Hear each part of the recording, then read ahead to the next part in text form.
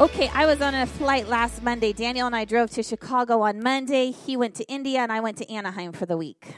He gets back tomorrow night. I got back last night at 1. So God is doing something. I went in for training, for some lead team meetings and some training. And how many of you know we need training in our life? Anybody? What the work we're doing is too important to think we can do it on our own. It's true. I mean, in what job do you not need training? So how much more the gospel and the things of God? Okay, I'm getting here. Here we are. Okay. So I'm on the plane, and this was last Monday. I'm sitting down, and this girl comes to sit next to me. I'm on the window seat because that's all. I like the window seat. So she comes and sits next to me, and she is mad. She's mad. She's like, oh, I was supposed to be.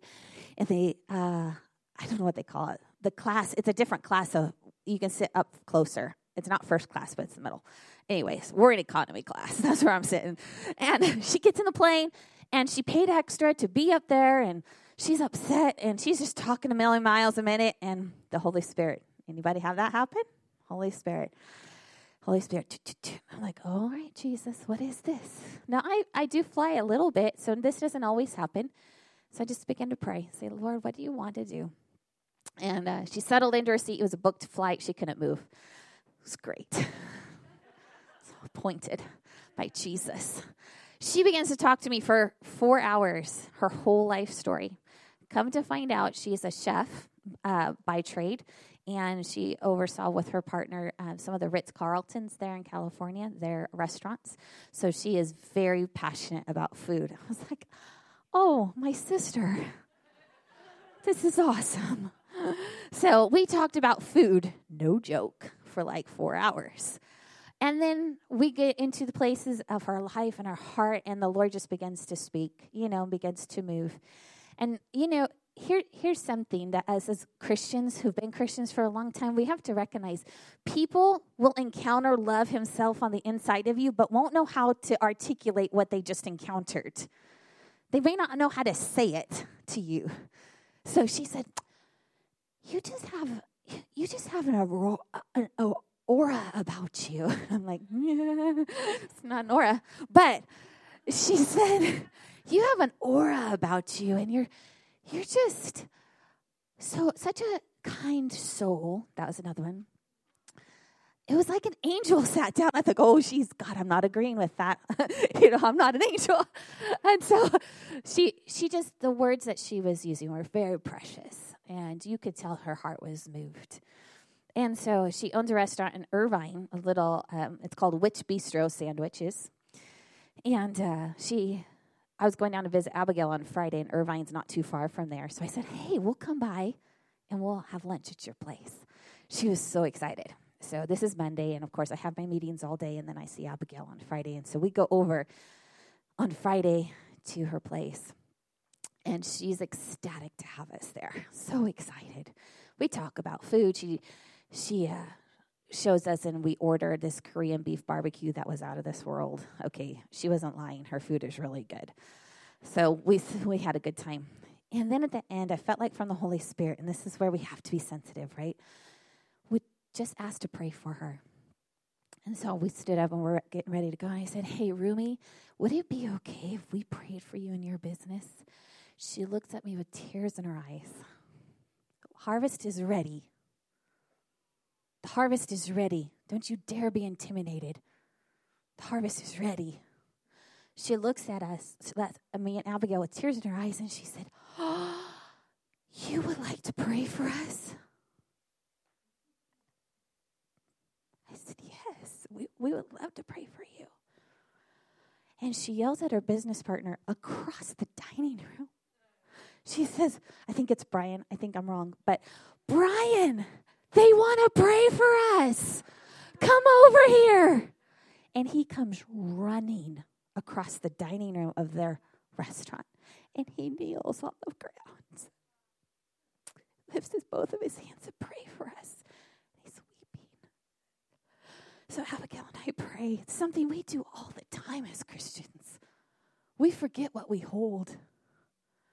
We hold the gospel of Jesus in us. We hold the power of God on the inside of us. We forget.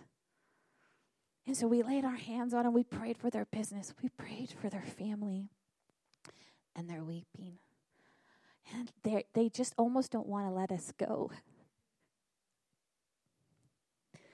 I think, what are we doing? What are we doing as the body of Christ? Now listen, my number one grace is activation.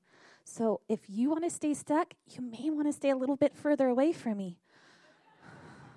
That's real. Some people get irritated with me. And I love them anyways. But gosh darn it, I'm not going to stand by while the body of Christ is stuck in their stuff. And we don't realize what is in us. May we be people of the gospel. May we be people of the gospel of Jesus Christ. Sometimes we just get stuck. Can you go to James chapter 1 with me? Can I talk to you like a mama for a minute? I know I'm not old enough to be most of your moms, and that's okay. We're good. But in the spirit, can we just go with that for a second? Because I'll tell you what, God has assigned us to this congregation in this place. And if you're here, we take our assignment seriously. I want to take you to James chapter 3 and Matthew 6. So if you want to turn there ahead of time, you can.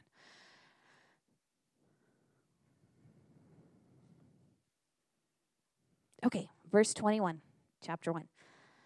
And we're going to go through... Boy, I want to just read the whole book. But we're going to go through verse 26.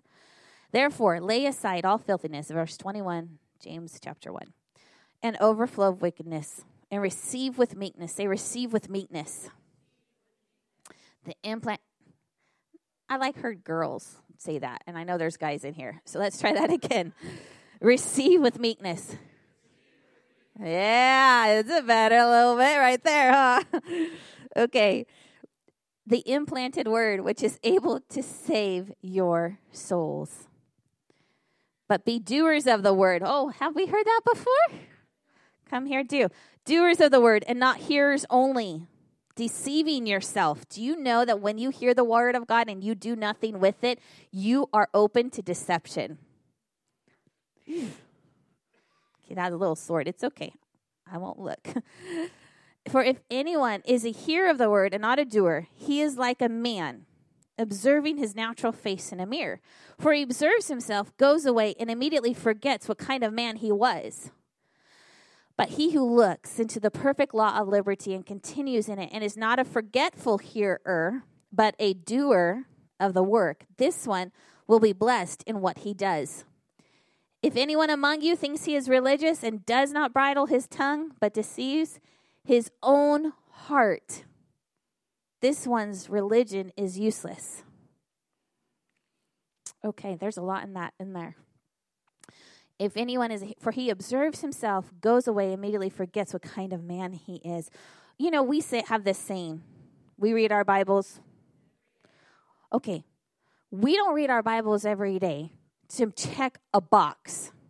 Do you know why we read our Bibles every day? Because we put our face in a mirror. And it's not so that we know God better. It's so that we introduce ourselves to ourselves. Right? The Word of God comes in and introduces me to me. And I look at it and go, oh, my tongue, my words were not kind today. Oh, I have unforgiveness in there. I was harsh. Lord, you said the law of kindness should be on my lips, on my tongue. God, I'm sorry. That's why we read our Bibles every day. It's not to get to know God better. It's to get, and that is true. There is a portion of that. But in all reality, it's the mirror that reflects back to our heart and our life and helps us to grow up, right? We can't be children. We've got a harvest to reap. We got to grow up. And how do we do that? We look in the mirror and we stay in the mirror and we let the Word of God do the work it's supposed to do in us. Right? So today, we are going to, I know we had a big announcement, and I know that's a lot for many of you to process. And so we're going to give you a little more. I'm going to rip the sheets off of something for a minute. I had a friend who was diagnosed with something the last couple of weeks. And the thing he said was this: they would never have known it was there except for by the Lord. And had they not known it was there, it could have kept going and destroyed my life, my physical life. So the Lord highlighted it to the doctors.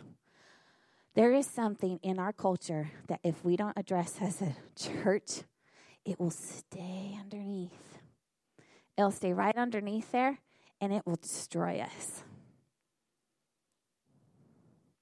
When we moved to Michigan, I was raised in Northern California. California is very different than Michigan. And in culture, not just in like landscape, but in culture. Our culture is different. And that's something that was very apparent to me when we moved into Battle Creek. Now, Battle Creek is very segregated, and that's the realness of it. It's very segregated. They have 4 school districts in one city. 4 school districts in a city. Come on, somebody. Something's wrong with that, right? So now I'm doing my research. I'm like, what the heck is happening? And I'm doing my research, and my eyes begin to get open to this whole thing where we're showing, we're treating people not according to the way God sees people, right? We've agreed with it if we don't say anything. So my heart has been wrestling. Does your heart ever wrestle over something? Ever have something that your heart's just wrestling over? Like, Lord, why is that? Why is that?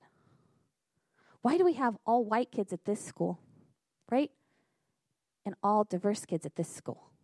Why is that? Can I tell you, church, we need to ask why. We cannot stand by and not ask why and just turn a blind eye to it. And just think that, well, it's just the way it is. We're going to look in the mirror, right? Look at chapter 2. My brethren, do not hold the faith of our Lord Jesus Christ, the Lord of glory, listen, with partiality. They dealt with this stuff too in the New Testament. On the Old Testament, but in the New Testament. For if there should come into your assembly a man with gold rings. Now, he's talking about a certain prejudice here, right? Rich and poor. In fine apparel, and there should also come in a poor man in filthy clothes, and you pay attention to the one wearing the fine clothes and say to him, you sit here in a good place, and say to the poor man, you stand there, or sit here at my footstool. You have you not shown partiality among yourselves and become judges with evil thoughts? Listen, my beloved brethren, has God not chosen the poor of this world to be rich in faith and heirs of the kingdom, which he promised to those who love him? You have dishonored the poor man. Listen to James. Dude, he's coming right at him, isn't he? He's not pulling no punches. You have dishonored the poor man, he says. Do not the rich oppress you and drag you into the courts? And he keeps going. If you really fulfill the royal law according to the scripture, you shall love your neighbor as your... Come on. But if you show partiality, you commit sin and are convicted by the law as transgressors.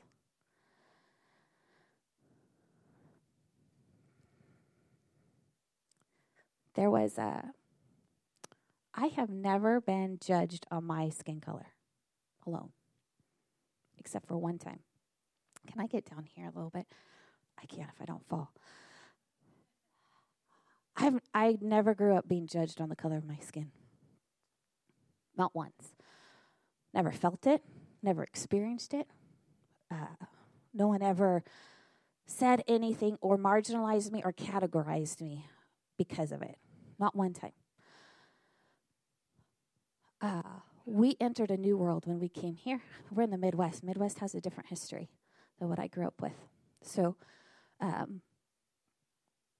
had one dear person show me how ignorant I was. And I'm thankful. Thankful. And like James, right, he confronted him. He said, hey, you're not seeing something here. You need to pay attention. This dear woman confronted me on it. And though my I believe my heart was misunderstood to some degree. Here's what I know. I walked in ignorance, and I was insensitive, and I wasn't aware. And that broke my heart. Here I am, a pastor, someone who's supposed to love people deeply like Jesus loved them, and I'm being confronted. Now, you have two choices when you're confronted with your ignorance. You have two choices. You can defend yourself. You can get angry because it hurts, right? Hurts a little bit. Hurts your pride more than anything. Let's be real. It hurts a little bit. You can do all that. You can justify yourself, or you can walk across the room and say, okay, I don't know what just happened, but I need to hear more. I need to hear more because I'm obviously not hearing something. So would you tell me your story? Would you have coffee with me? And tell me your experience. So I walked across the room, but not before. It took me about 7 to 8 days. Every day I woke up with such heaviness. I have never been that heavy in all my life. I thought, God, I can't explain to somebody who I am because all they see is the color of my skin. And it felt horrible. And about the fourth day, I would wake up in the morning and that heaviness was there, and I'd just lay on the couch and I'd cry. I said, God, I don't know what this is. He said, this is your brothers and sisters. This is how they feel. And not just for 7 days. Sometimes it's a lifetime. And I wept and I said, God, I don't know what to do. I'm not eloquent like everybody else. You know, I just am not. So I began to pray. It's been about 1.5 years probably. I just began to pray and say, God, what do I do? I know you know me. But in this particular situation, they see me as a white woman. And they can't get past it. I don't know what to do with that. I was stuck. And the Lord showed me, a lot of people are stuck right there. Because the church hasn't got past it in some regard. Okay, so here's my heart for us at the Rock Kalamazoo, right? We're family. We're family here. I'm going to say it again. We're family. We're family. And this stuff stops at our door. Not our church door. Our house doors. Okay? Our church door, we can all pretend. How are you doing? I'm doing fine. How was your week? It was awesome. Right? What's your name? Oh, my name. We do that all day long. But where it really starts is in our house. You have an actual house, but you know what other kind of house you have? Here. This is your first house. And I'm going to say it like James and Peter said it. You know, Peter also confronted the church. What did he say? No, Paul confronted Peter. He said, I confronted him to his face. Do you ever read that in Acts when he said that? He said, I confronted him to his face because he was wrong. And he was showing partiality, and it was a racial issue, if you read it, actually. He confronted him to his face. We have the stewardship of our own heart, our physical house, and our church house, and our community. It is real. So how am I stewarding it? I'm going to say something. We have something called white ignorance. And you would have told me that a year ago, and I would have thought, you're nuts. Come on. I may not have seen it like I do today. Let me just put it that way. I don't know if I would have seen it like I do today until I stepped into it and went, oh, shoot. You ever have some toilet paper hanging in the back? And you walk out and there it is?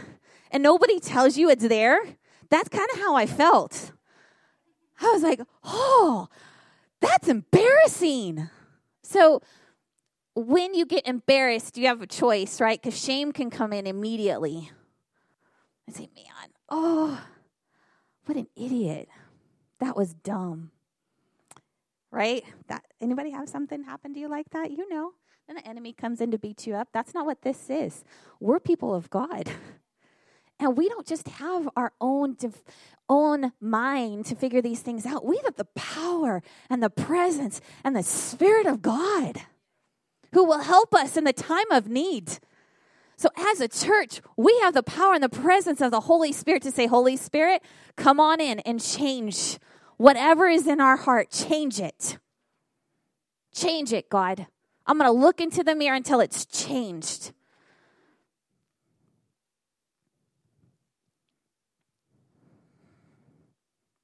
I'm pausing because I don't want to say things the Holy Spirit don't want me to say. When we look into the mirror, we ask for change. You know, when you came to Jesus, the first time you came to Jesus, what were you saying? I can't do this on my own, right? That's what you're saying. I can't do this on my own. So I'm going to step in here, Lord, and I'm going to make you Lord of my life. Some of us are so adverse to change, God can't do anything in you because you're so adverse to change and you're afraid of it. You got to face that baby inside you. You got to face it and say, nope, I'm not afraid. I'm not afraid of change. I'm not afraid of being humble. I'm not afraid of hearing somebody else's story and experience and saying, God, help me to link arms so that we become the church, right? That's what the church...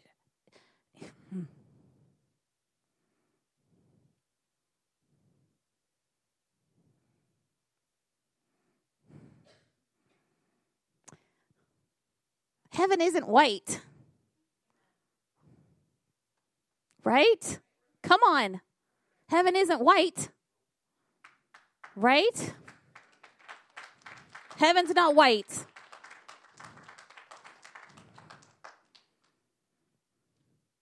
We got to get over ourselves and we've got to see like Jesus sees. Amen? We got to have Jesus eyes. We got to love every nation, every color. And we got to break those walls down so far that we say like God said to Samuel, hey, Samuel, don't look at the outward appearance. Man sees that stuff. But God looks at the heart. So when will we look like God looks? He doesn't look at the outside. He never sees the outside. He sees your heart. May we be people of the heart. May we be people of the heart of God. Let's do that. Would you take a minute just before Jesus, you and Jesus alone, and the 50 other people that are in the room. But just close your eyes for a minute.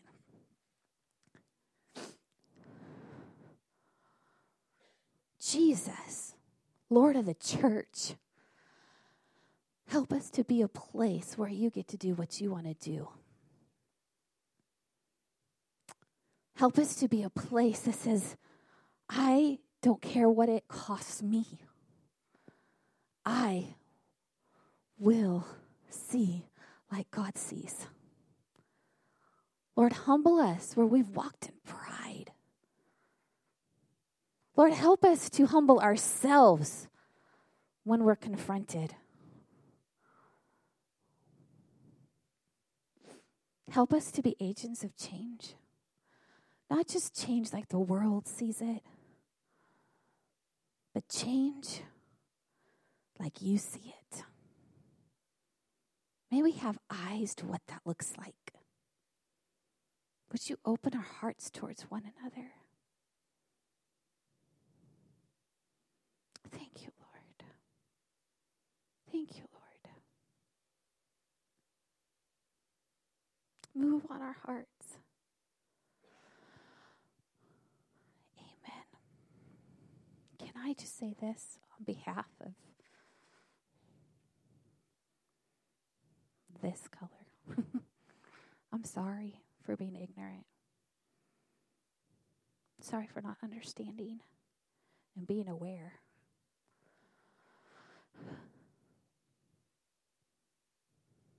And man, if you see anything in me You come up. I don't care. You say it to me. Bring it to me. And if anything in our church happens and somebody says something to you that is not okay, you come tell me. You think I'm playing. I'm not playing. I'm not playing because this is a demonic spirit. This is a demonic thing that cannot enter the church, and it will limit us from the harvest we're supposed to reach. So unless we address this, we'll never do what God's called us to do. So this is not just about feelings, right? You see it, you come see me.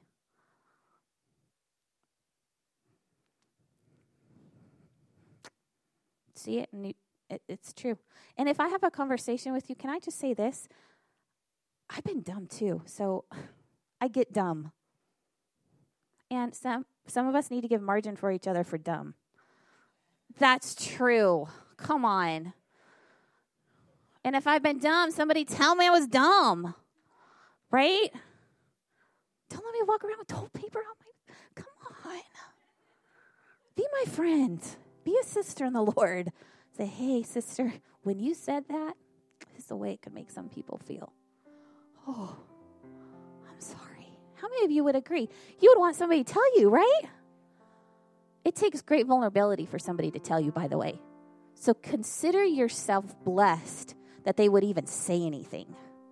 Because there's been times when they try and say something and it's not pretty.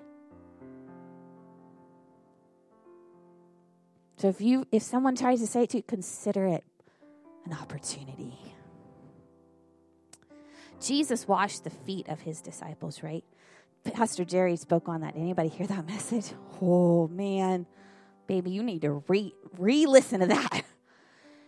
It says, now, when he washed the disciples' feet, he said to Peter said, oh, no, you can't wash my feet. He says, if I don't do this, you have what?